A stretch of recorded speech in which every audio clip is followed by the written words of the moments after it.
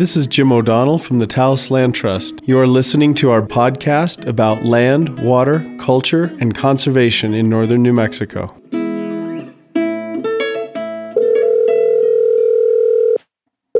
Hello. Hey, Isabel. Hi, Jim. Tommy. Yes. We got it. Can you hear me okay? Yes, I can. I have here with me this morning Isabel Yenchins and Tommy Casados to talk about the New Mexico Healthy Soils Initiative. Why don't you guys go ahead and introduce yourself? Isabel, how about you start? Yeah, good morning. My name is Isabel Yenchins. I'm with the Healthy Soil Working Group. That's really a grassroots advocacy group here in New Mexico. And we are best known for our work on the Healthy Soil Act that passed in the spring of 2019. And further, we're really working with farmers and ranchers to forward soil health in New Mexico statewide. Great. And why don't you tell us a little bit about your background? So as you could probably hear, I have a little bit of an accent. So I was born in Germany, grew up there as well, and then actually had a career as an artist in theater, graphic design, film, and came to the U.S. 14 years ago, first to California. And that's really where I also started to, grow my own food, and which was a radical thing to do. I had always wanted to do that. My grandmother, famously, it always skips a generation. My grandmother was a farmer. And so I finally got to do that in California, studied also organic agriculture and permaculture, and worked in farmer-to-farmer education at a nonprofit called the Ecological Farming Association. So Tommy Casados, you're out in Tierra Maria. Yeah. My turn? Yeah, go ahead. Yeah, how about you introduce yourself? I'm in Tierra Maria. I was raised here on my family's cow-calf operation and irrigated Timothy grass hay farm. Raised alongside my cousins. I'm the fourth generation to live here on the family operation. I went to college at New Mexico State, got a degree in ag because it was something that I knew. I went into range science and got in with the Natural Resource Conservation Service internship program and worked for them for quite a little while as a range management specialist, a soil conservationist, and then I did some a 3-year stint with the Forest Service as a range management specialist in charge of a district grazing program. And all while I was doing that, I was able to move back home, put a house up on my family's ranch, living alongside my grandparents and my parents, right next to where I grew up, working the ranch. And since college, I always I had a professor that said, you can still make a living in farming and ranching these days, but you can't do it if you got to buy the land. And nobody had ever said anything about all my family. My dad works for the schools. His dad and uncles worked for the schools so they could have the summers off to do the ranch and be able to provide for their families during the winter. So I didn't really think there was, I never really thought there was an opportunity to make a living farming and ranching because nobody did really, not very many people do that here in this valley, in the Chama Valley. Yeah. But I'd like to step back just for a second and get Isabel, if you could explain to us a little bit more in depth, what is the Healthy Soils Working Group? You mentioned that this came out of legislation from the New Mexico State Legislature in 2019, but how did that come about and why now? Yeah, it's actually a little bit the other way around, that the legislation came out of our group's work. Okay. And which is interesting because I also think that's a really important thing to know, that it's a grassroots movement. And it really responds to what Tommy was saying, that we do need education about soil health. We need to share information about soil health. And that is exactly what the Healthy Soil Act and the Healthy Soil Program that rolled out of the Act is attempting to do, or rather to really jumpstart. It's not going to be just on the state legislature to do this work, it's really going to be on all of us. It needs to be widespread. It needs to be from the bottom up, as far as I'm concerned. Well, that's interesting. I'd like to dive into that a little bit more because we have a lot of needs and initiatives around this state, whether it be childhood education or dealing with the opioid crisis, so on and so forth. What made the New Mexico Soils Working Group so successful in getting this to the state legislature, through the state legislature, getting the governor's support? How were you so successful? Because I'm sure other state initiatives who are at the grassroots level would like to emulate your success. Yes, so the way I look at it, the time was ripe. The time was right and the time was ripe.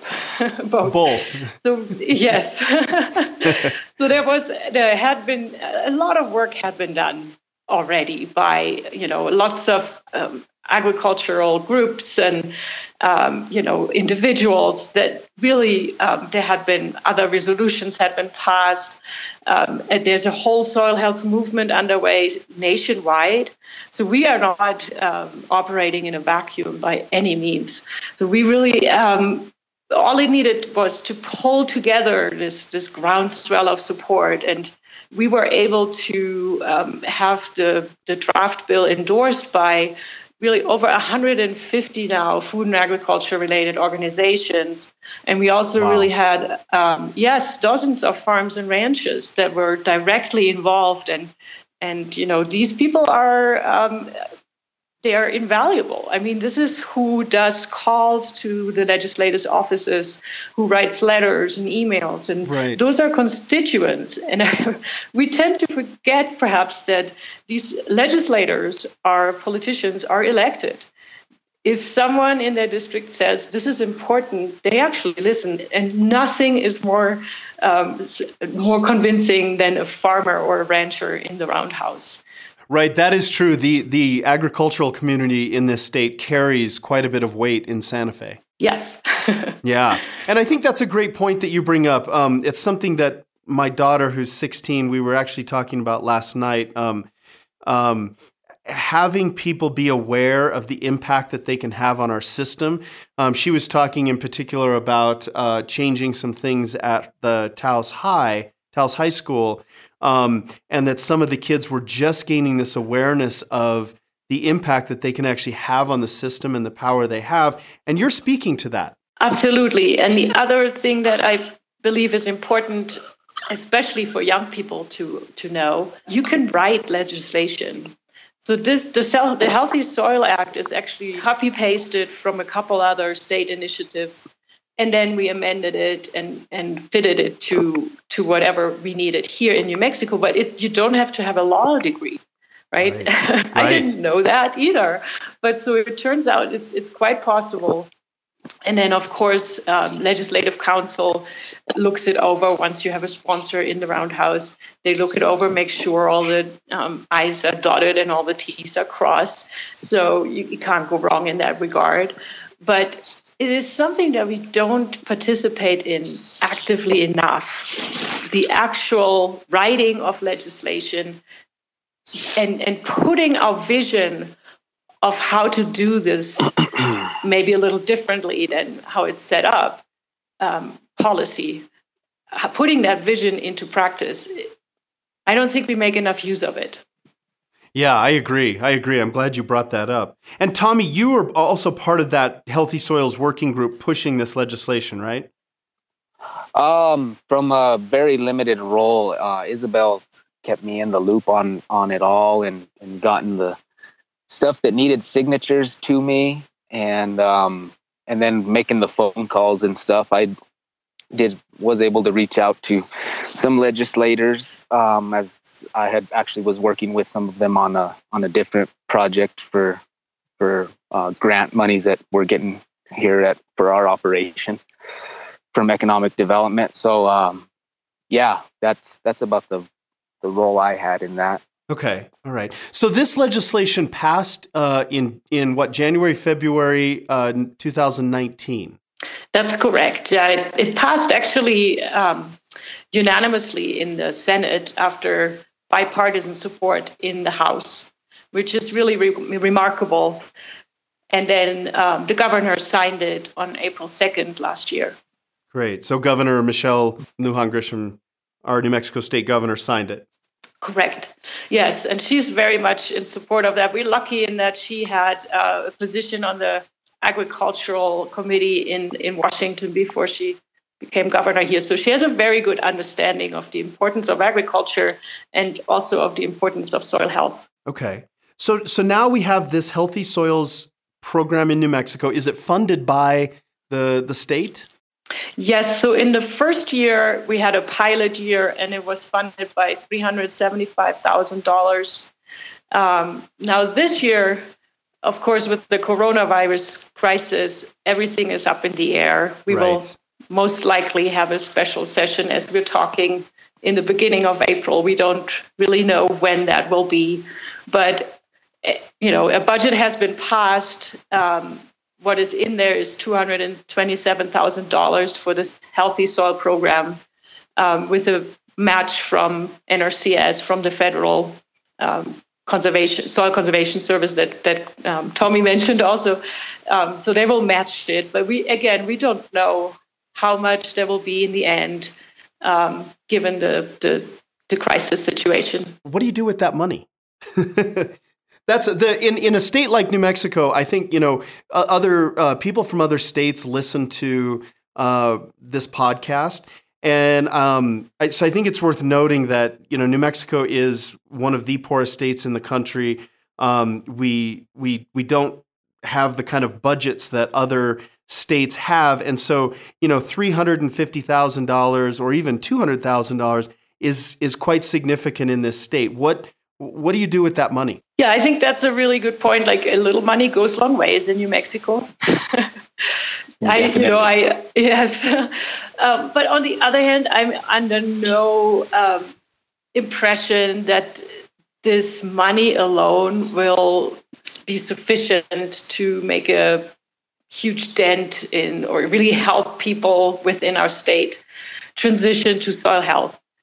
This can be difficult, right? And it can be costly. So at the end of the day, you just really have to be innovative. And I think Tommy is a great example of that. If you have the knowledge and you are being creative, it doesn't have to cost a lot of money. And at the end of the day, healthy soil is more profitable because that's what your business is based upon, right? That you have more healthy soil, you have more healthy grass, then your cows grow fatter. Tommy should say all this. He knows. Yeah, Tommy, let's go over to you. What is innovative about what you're doing, and how does this Healthy Soils program work for you? How do you take advantage of it as a grower? Yeah. So first on this, the soil, that's kind of how over the last few years, my mindset and my operation has really shifted to focusing on the soil, and trying to keep it healthy, keep it covered with forage and litter. So my mindset's really shifted to that. The soil is really where I need to focus on, and if I focus on my soil, everything else is going to just fall in place. There's still the micro things that you have to do, managing the cattle and where they are, for how long they're there, and how many are there. But the soil is everything. So what we're trying to do is manage our grazing so that we keep plants in the vegetative state as long as possible throughout the growing season. Because when you let a pasture rest through the growing season, it grows up and goes to seed. And then with us, we have cool seasons here, so they grow in the spring and kind of peak by mid-June, early July, and then they have a regrowth period with the moisture in late summer, early fall, and when the temperatures get cooler again. But so they go to seed, and you don't really get you don't have a green living growing plant and living growing roots in the soil for the whole growing season as you would by managing the livestock to keep the plants in a vegetative state longer. Okay, so just to clarify, so what you're saying is one of the tools that you're using to improve your soil and hold your soil is to keep the plants growing, extend their kind of growing season, or so they don't go dormant. Is that right? Correct. Okay. Yes. And you're using your animals to do that. We're using our cows. How do you do that? Portable hot wire. So I have my irrigated pastures and my non-irrigated pastures. And what I do on the irrigated pastures, I can graze them more frequently because I can water after I graze it. So, what I do is I use the portable hot wire, and I take one field and turn it into a bunch of small pastures, and I move every 2-3 days. And what we're targeting is trying to keep a stubble height of about 4 to 5 inches. So you're keeping some blades on that plant, that grass plant, and you're keeping that solar panel available to catch sunlight and maintain that plant's growth. If you graze it too short, you get rid of the solar panels. That's, so like, right.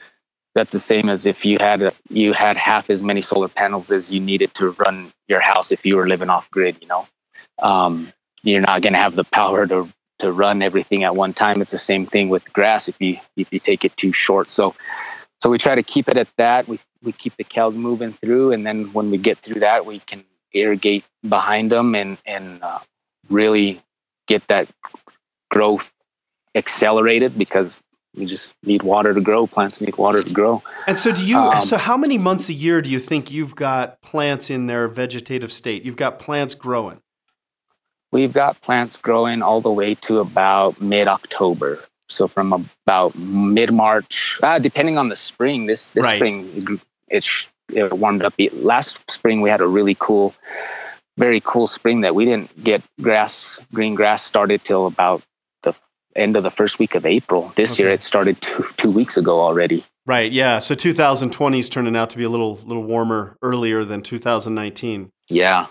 So from about that time to about the middle of October, maybe the end of October, we'll still have some green pastures, mostly on our irrigated pastures. Because I've converted from flood to some side roll sprinklers, which it takes way less water to irrigate with sprinklers, and we're acequia fed, so I pump off of the acequia, and we don't have a reservoir. It's all from runoff from the Brazos River on all my pastures. And so what I do is, we don't have enough water come mid-July, August. There's not hardly enough water to be able to flood these pastures like we normally historically have. So I've converted to these side roll sprinklers to be able to, I'm using way less water, and I'm able to water longer through the growing season. And that's what's really helped me the most at being able to keep the vegetative forage longer through the year. And do you also like increase your herd size? I guess 2 questions. When you graze these pastures, is it kind of like it's more intensive grazing? And do you have more animals on a smaller piece of land than maybe we traditionally think?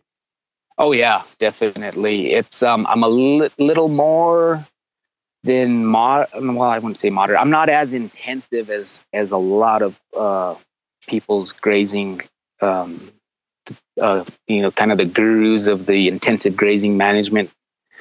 Like holistic resource management, and Alan Savory, Alan Savory, and Greg Judy, right? Jim Garish, those guys. I probably am like half the stocking rate of them, but they've got a lot more pasture than us. So, right. but yeah, I'm trying to really get them down to. That's why I do a pasture that lasts at least 2-3 days, and these are my finishing beeves that we're grass finishing. They range. They start off. Well, we grow them from birth to finish. So when we wean them, then they go on to pasture, and then we have to supplemental feed through the winter.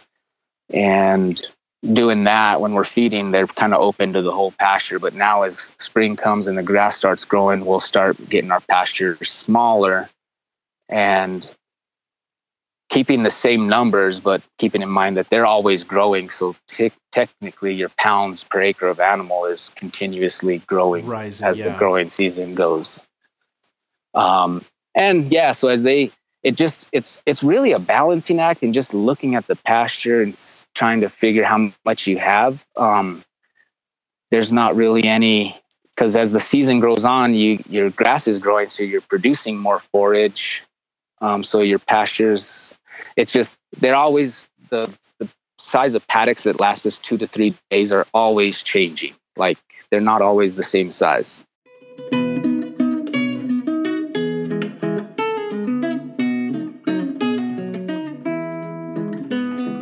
Hi, this is Christine Ortez, Executive Director of the Taos Land Trust. For 30 years, we've been keeping working lands in working hands. To do that, we need your help. We need your cash. Please donate at taoslandtrust.org/donate. Thank you.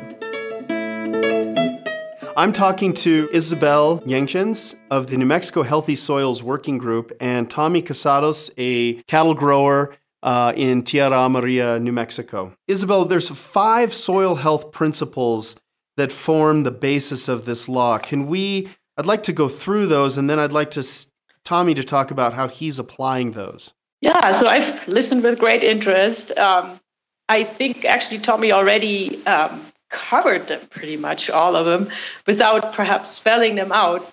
Yeah, and that's what I'd like to do, is kind of spell them out for the listeners. Okay, that sounds great.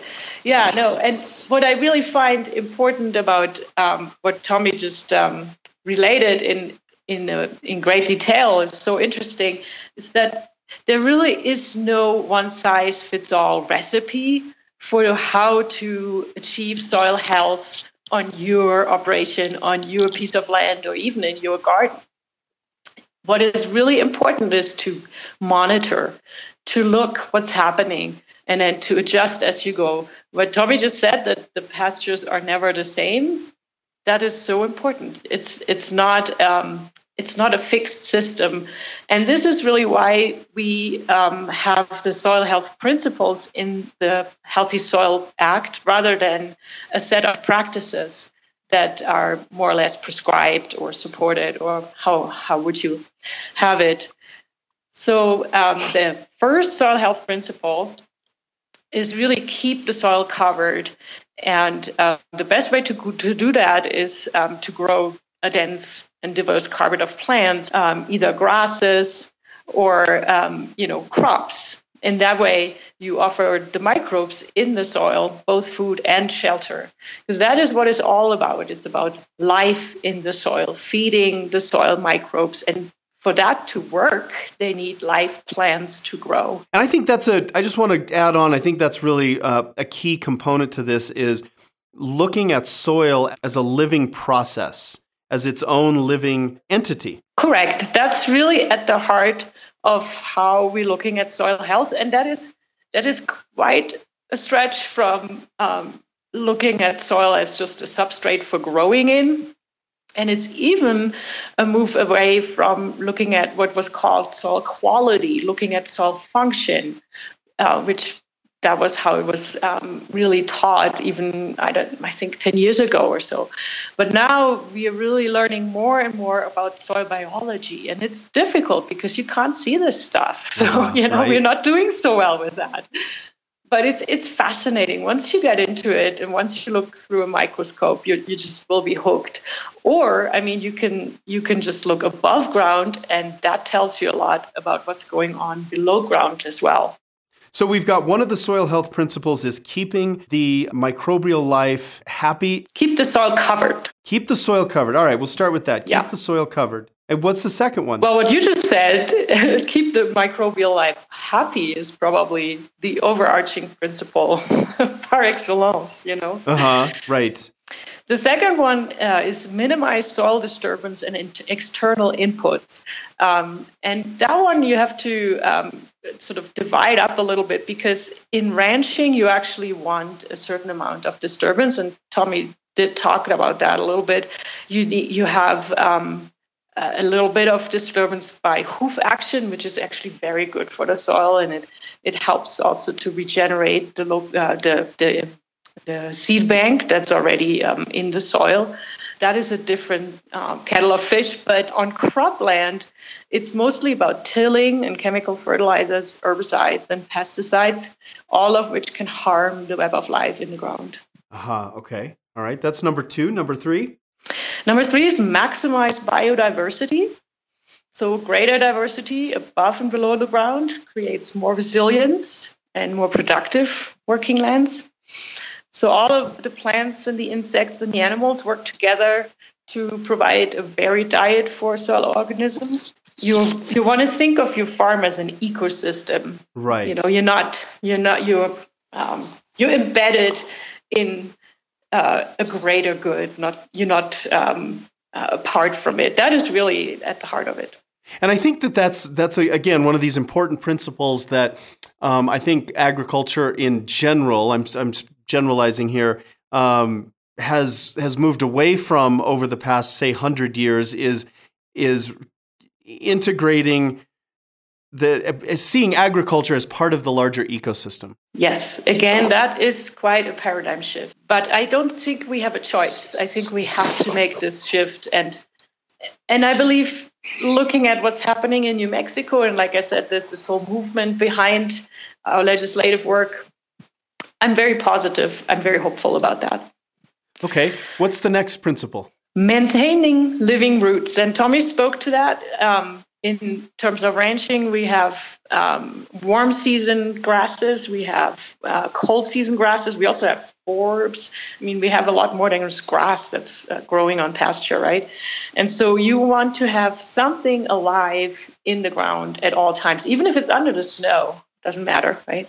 So in ranching, you have those different grasses and forbs. And then in cropland, you have often, you employ cover crops, for example, if you can't grow something year-round. So that the cover crops get started in the fall and then they stay under the snow. And so that's what the soil organisms can cling to, and they go a little dormant, but then they pop right back into action in the spring. Right. Tommy, talk a little bit about the connection between water and soil. How does having healthy soils improve your water use? So, the healthier the soil, the more active the hydrologic cycle is going to be, and groundwater will be recharged more easily with a healthier soil. A healthier soil that has lots of living roots in it is more arable, so the permeability of it is better. The absorption rate at which water fills into the soil is better, which reduces ponding. So when you have a compact, very poor soil that doesn't soak in water very readily, that's when you start getting your erosion problems and you start losing your topsoils. That's what it'll get washed away. I like this concept of slowing the water, holding the water, because you touched on that. When soil is not healthy, we get lots of erosion because the water is just moving across the land faster. But you're talking about really holding it and slowing it down. Yeah, exactly. We want to keep it in place. We want to keep as much of water that we apply from irrigation or that falls from the sky. We want that to soak in place so that it'll be available for our plants to grow and use. Plants, when the saturation point of soil gets less than 50%, you'll start to see a decline in the growth of all the plants that are contained in that soil. So it's very important to maintain a healthy, porous soil that's going to absorb water infiltration rate faster than an unhealthy soil. Right. Yeah, I just wanted to add to that because that's such an important topic, the water benefits of healthy soil, because we often hear that you can't have healthy soil in New Mexico because it needs water, right? And we can't make it rain, supposedly, right? We can't make it rain. Although there is actually some research that if you increase soil health, that you have more localized rain, which is a very interesting. But in general, what is very I think visceral is that a healthy soil, you can imagine it looking like a sponge with all those pores that Tommy described, right? The sort of pore spaces. And so it's able to hold on to the rain that we do get much better, and it's absorbed and stored in the ground, and it feeds the plants that feed your business, that feed us, right? So that's this beneficial cycle. And in another point that's really important and huge, actually, is that it also reduces evaporation because you have a covered soil, be it with mulch or with live plants. And you have much less loss to evaporation, which is enormously beneficial to your plants. And then also it improves water quality by filtering pollutants. And in that sense, it improves the water quality for the whole watershed, for all of us. One of the things Isabel mentioned in that was kind of goes to the question of the bottom line. So for you, Tommy, why don't you start off with this one? Is how is soil health good for a grower's bottom line? Whether you be a farmer, growing vegetables, or a cattle grower, are you able to improve your income by improving your soil health? Definitely. As we improve our soil health, we're actually able to increase our forage production, thus allowing us to be more productive on a per acre basis. And it's the least expensive way to do it, to be as productive as you can. Well, when you think about it like that, it's so mind-boggling. Why would we want to spend all this money for the inputs to maximize that are supposed to maximize production? We know they don't. They do on a short-term basis, but not over a long-term basis. And you can still be as productive without those inputs and have a much healthier operation. Seems kind of like a radical idea. Yeah. Yeah. So you're spending less because you're not using chemical or fertilizer inputs, and then you're gaining more in the long run because you've got this healthier soil. It is really that simple. And unfortunately, sometimes we're suspicious of the simple solutions, but that's really it. We've always, in the last decades or so, we've always talked about yield and increasing the yield, and we've not paid enough attention to how much it actually costs the farmers and the ranchers to achieve that yield. The investment in all these inputs is horrendous. The farmers are making now, I think, 7 or 8 cents on the dollar. All of the rest of it goes to inputs, to middle men or women, that are having, that are selling inputs or selling pesticides or whatever.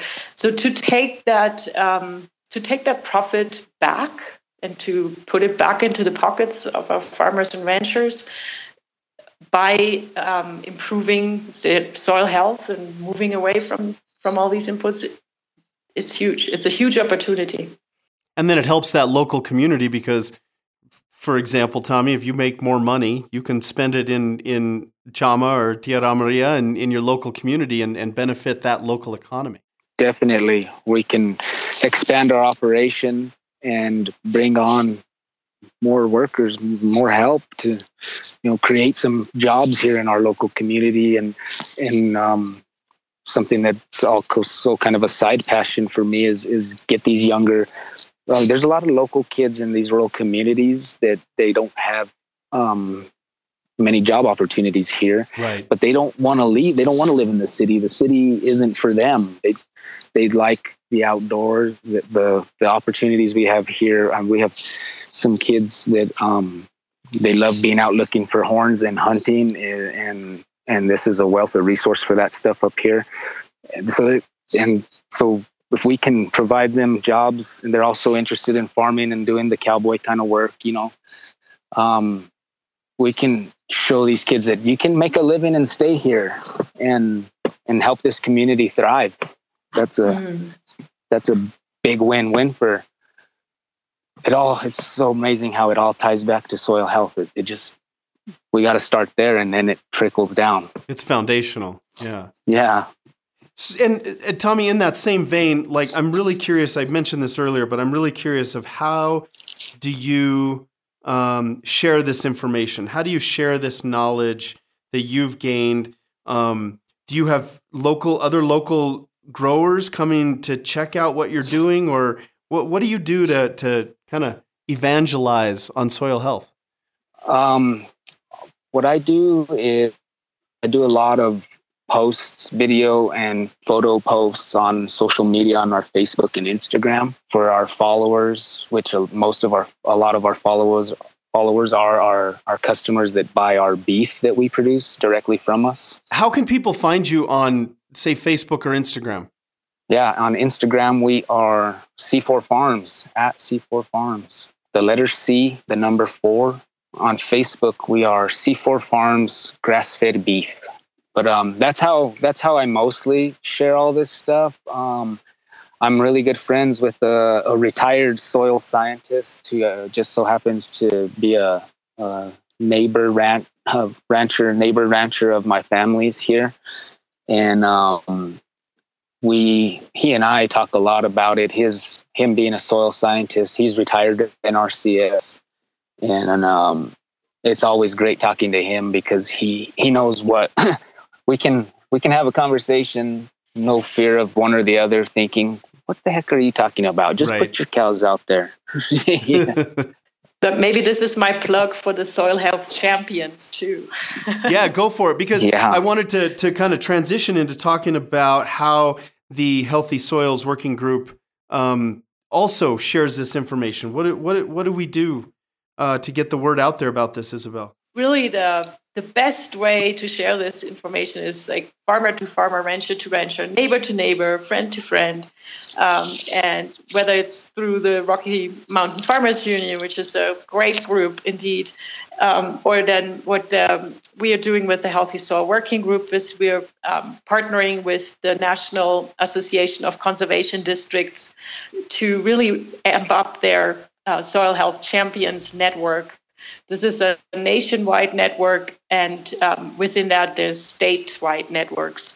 So we really want to see the network in New Mexico grow from just about a handful of champions right now to 100 next year, because we know you guys are out there. You're doing the good work in your communities, but we need to be able to share it, and we can help with that. We have a few resources. We can coordinate. And it's really the idea, not that you are a champion, but that you're championing soil health. So it's a verb, right? Right. And you're learning together, and you're sharing with each other the progress. And you can support each other as well in sort of barn raising type events.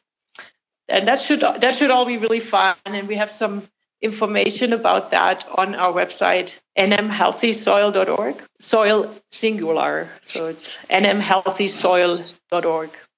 We're talking with Isabel Jenkins of the New Mexico Healthy Soils Working Group and Tommy Casados, a cattle grower located in Tierra Maria, New Mexico.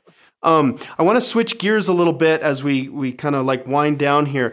The Taos Land Trust is the lucky beneficiary of 2 Healthy Soils grants for this year, and is partners with the Taos Valley Acequia Association on another Healthy Soils grant that the Acequia Association just got. Isabel, what are we doing there at the Taos Land Trust? So first of all, congratulations!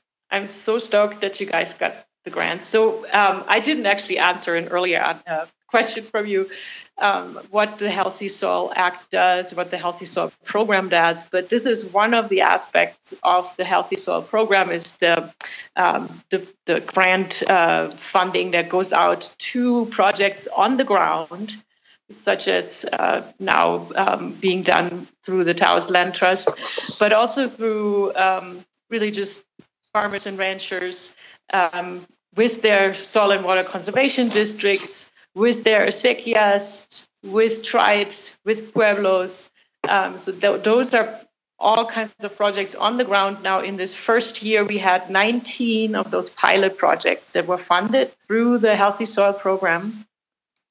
And then we also have 19 educational projects as well funded through the Healthy Soil Program. And so that is really significant that we have these efforts now going on and just starting, actually, as we speak, on the ground in New Mexico.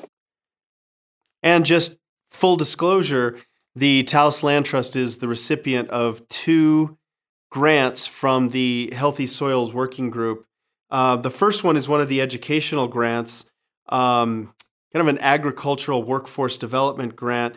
We've hired several interns under a cost share program with New Mexico Healthy Soils to get some young folks out on the land learning the principles of healthy soils. The other grant has directly to do with our work at Rio Fernando Park. It's kind of a continuing soil health work because we've spent the last couple years there doing soil health improvement anyway. But this added grant from the New Mexico Healthy Soils Working Group is going to allow us to do some soil testing, some of which that we can assess right there with our interns, and others that'll be sent, other soil testing techniques where they need to be sent away to the lab. But with that information, we'll be able to do some strategy implementation to see how we can take the next step and get to the next level as far as our soil health. Also included in with that grant for Rio Fernando Park is some money for some cover crops, in particular seed for our pollinator habitat. Part of our long-term goal in restoring health to the soil at Rio Fernando Park involves returning large sections of that land to a native wildflower and native grasses habitat. So with those grants from New Mexico Healthy Soils, we can do that over the coming year. Yeah, that's great. What are some examples of pilot projects? What are some of the standout projects for you? Yeah, what I really like about it is that it's really a range of projects. So we have, for example, a new community garden that is going to be built in Albuquerque. And so they get funding to start off on the right foot with soil health. And you can have one project, they have some soil work that's being done in terms of, more barriers for the soil that it doesn't wash away, but then also seeding and planting. And so it's like a really multifaceted project. So you can see that, and then also some seeding of native pasture, for example, so that you get some seeds, or then just some small contributions, such as just cover crop seeds for a young farmer that's just starting off, and they want to have some spring covers that they just get a little subsidy for. So you can see there's a whole range of funding that went out. Great. Tommy, do you want to add anything in as we're wrapping up? Yeah, kind of going back to maintaining healthy soils, I just kind of, as I was listening, recalled, I listened to a podcast the other day with an interview with a gentleman out of Georgia who runs White Oak Pastures. Are you familiar with him? I am not. Awesome. Have you heard of Epic Bars? Yeah. This is what really intrigued me because he supplies the meat for Epic Bars, his farm. Okay. He raises cattle, chickens, turkeys, pigs. But what was really interesting to me was that General Mills bought Epic Bar from the couple that initially started it and started with him supplying their meat for them. And when they took over, he said that General Mills was real skeptical about his regenerative ag claims, and they funded a study for a whole year on his operation and to determine if he was net positive or net negative on CO2 emissions. Well, it comes to find out through the year-long study of his farm, they are storing 3.5 pounds of carbon equivalent, CO2 equivalent per pound of meat produced. I was a little surprised to hear that because, we constantly see this bombardment of articles about, one of the ways to help deal with climate change is to be vegetarian. Stop eating meat because cattle growing and animal farms contribute so much to the carbon and the methane problem. But you're saying that because he's running his operation in a healthy soils, regenerative agriculture sort of way, he's storing carbon. Yes. Mm-hmm. Yeah, the meme goes, it's not the cow, it's the how. That's right. That's awesome. I have not heard that, but that is awesome. Okay. We have to spread that meme. I've been talking with Isabel Jenkins of the New Mexico Healthy Soils Working Group and Tommy Casados, a cattle grower located in Tierra Amarilla, New Mexico. If you want to learn more about the New Mexico Healthy Soils Initiative, you can go to www.nmhealthysoil.org. You can find Tommy on Instagram at C 4 Farms. So that's C4 Farms. And on Facebook at C4 Farms Grass-Fed Beef. All of our podcasts are located either on SoundCloud or on our website, which is www.taoslandtrust.org. Isabel and Tommy, thank you guys so much for your time this morning. Thanks, Jim. That was fun. You're Awesome. very welcome, Jim. Thank you. You've been listening to the Taos Land Trust podcast. This podcast was produced and recorded by Jim O'Donnell at the studios of KNCE 93.5 FM in Taos, New Mexico. Edited by Brett Tomeden. If you'd like to support this podcast, please visit www.taoslandtrust.org. This is Jim O'Donnell for the Taos Land Trust. Thank you for joining us.